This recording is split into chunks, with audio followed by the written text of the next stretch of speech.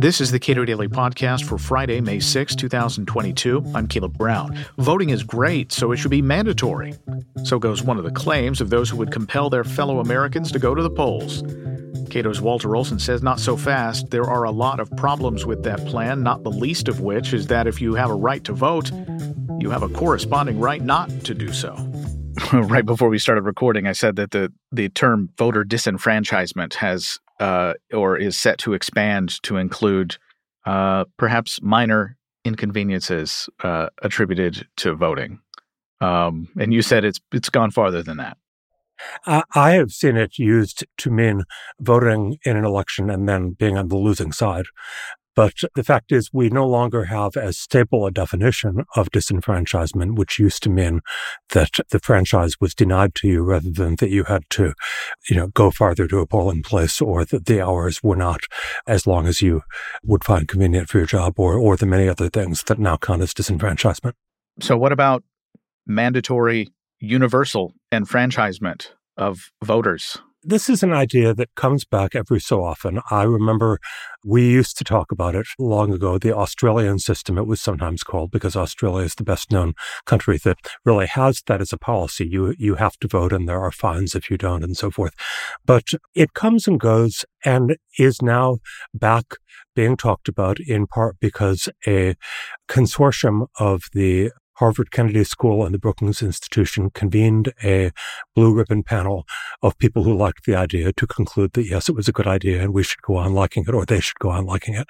And two of the principals of that effort, E.J. Dionne, who's with Brookings, and Miles Rappaport, who's with the Kennedy School, are now out with a book to that effect. Yeah, mandatory voting kind of has the same flavor of policy proposal as national service, or mandatory national service. It does. There are the same arguments about, this is a civic duty. Look at all the things you get from society. You should have to pay back. But there are also arguments about, there will be a more egalitarian public experience if everyone is doing the same thing on the same day or in the same way. And people will somehow or other feel that they are more equal if they have all engaged in this together. And of course, just beyond that, there is the feeling that very, very often is associated with calls for mandatory voting, which is that people believe that if everyone had to come out and vote, that their side would benefit in elections. Funny about that.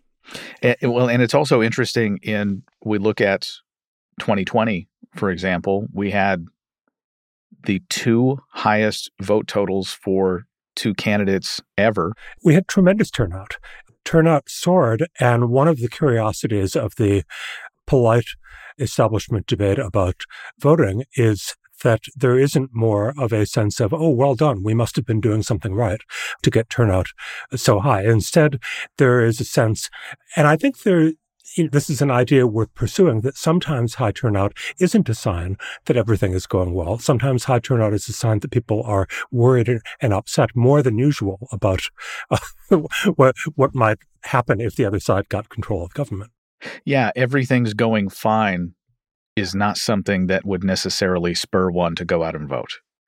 Exactly. And so you have this large literature, not always on this issue, but this large literature saying that we should feel very bad as a country about fairly low turnout rates, and we should feel especially bad if we are in a state with a low turnout rate. And again, I would say if we're going to be doctors diagnosing this, it could be many things. It could be that people are terribly discouraged and feel that nothing is going to improve, but it also could be they're not so discontented and figure that their discontents with government not pressing enough to, at least given the choice of candidates available. And that ties in with a lot of the questions about mandatory voting, which is, why are we supposed to assume that the problem is with the voters or something relating to their trooping to the polls, when it could be that the candidates they're being presented with aren't as exciting or inspiring or relatable, or call it what you will. And it's interesting that state legislatures or state laws, when they deal with who's allowed to get on the ballot, many states make it very difficult. If you're not part of the sort of duopoly of Democrats and Republicans, in many cases, you have to devote an outsized amount of your campaign spending to just appearing on a ballot. Anyone who has ever supported a third-party candidate tends to know all about that. And these things are, I would argue, related, which is that the insiders of both parties tend to get annoyed at the idea of competition, of having to compete for voters, at having to let people on the ballot that seem to them like spoiler or protest candidates because it seems so unlikely they could win. You've seen different permutations of this. And one of the permutations of competition that really annoys a lot of people in both parties is that the parties currently have to compete on turnout. Both of them realize that a lot of people who are not badly disposed toward their party's side of the debate stay home. And indeed, elections are lost all the time because one side falls down on the turnout dimension. The other side may not be doing better on turnout, but one side, for whatever reason, sees its turnout tank and loses. Now, that's the type of competition that many of them would just as soon be without. Thank you very much. And heaven help you if you're the third party candidate whose vote totals beat the margin between the two major party candidates. That's for a different podcast on ranked choice voting. But yes, so we have a variety of reasons, some of which are probably idealistic, others of which I think are kind of ignoble, why people who are all psychically invested in running for office, and particularly being elected to office, find that you're spoiling everything when you stay home and don't vote. I'm trying to get down to just the morality of this. Is there a defensible moral case for compelling people to play a role in choosing the people who govern? Not to me, and I'm not sure I can convince everyone of my own moral precepts. So I'll turn to public opinion polls, which are much better than morality anyway, we know in winning arguments. This question has been polled about again and again, and overwhelmingly, Americans say they do not want voting to be compulsory. And to give them due credit, the Brookings Harvard group did their own new poll on this, figuring maybe they could get a different result. And as they freely admit, nope, they got the same old result. People can't stand the idea. And the number one reason, and here I kind of rub my hands of, public's more libertarian than they are given credit for. The number one reason is that people have a right to not participate if they don't feel like it. People phrase it in terms of individual rights. And I think that's actually a very good way to start on it, which is if you conceive of participation in elections, participation in politics as an individual right, above all, then you should also see a corresponding individual right not to participate and not to vote. That also sends a message. That also is sometimes the only way for people to send certain types of message.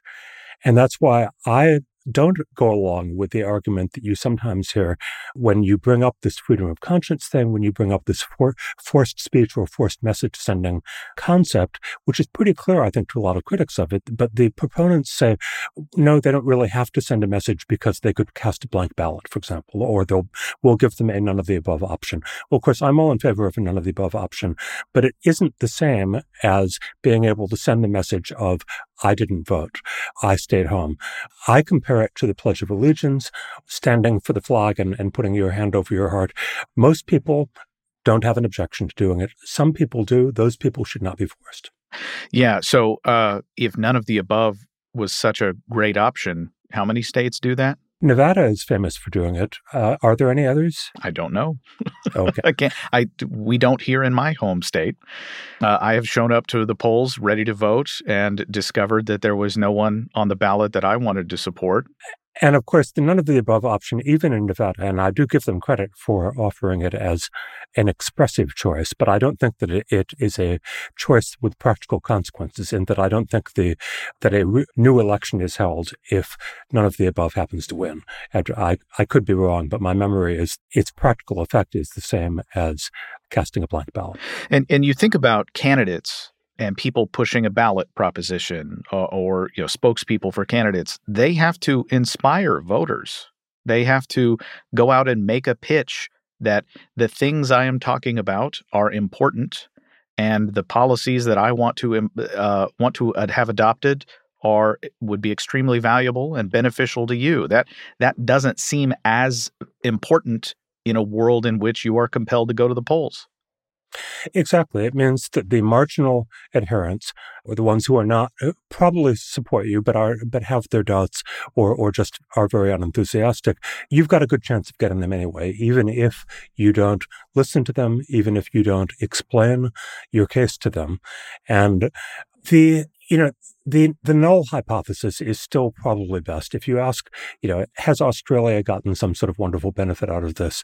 The various other countries that have tried it, right? I find this interesting. Historically, a lot of countries have tried this and either have repealed it, which is true of a number of European countries, or have left it completely unenforced because there is absolutely no legal consequence to people ignore it. Now, if it were such a wonderful democratic elixir, or perhaps the better metaphor is, lubricant in the gears of democracy, why is it that countries that try it so often drop it? I think historically, one of the things that you find is that it is used sometimes for nationalist reasons, sometimes by countries that have had questions in their past about whether or not their population could outvote some other population as part of a larger colonial system or something. And they want to somehow make a show like the peacock with its feathers of, we have national unity, look, we're all in this business, for some audience that might not be the voters themselves. And again, it's nice that America is not in such a position that it has to make any such show of numbers. I hope that we never fall into such a situation. Walter Olson is a senior fellow at the Cato Institute. Subscribe to and give a rating to the Cato Daily Podcast on your podcast platform of choice, and follow us on Twitter @Cato Podcast.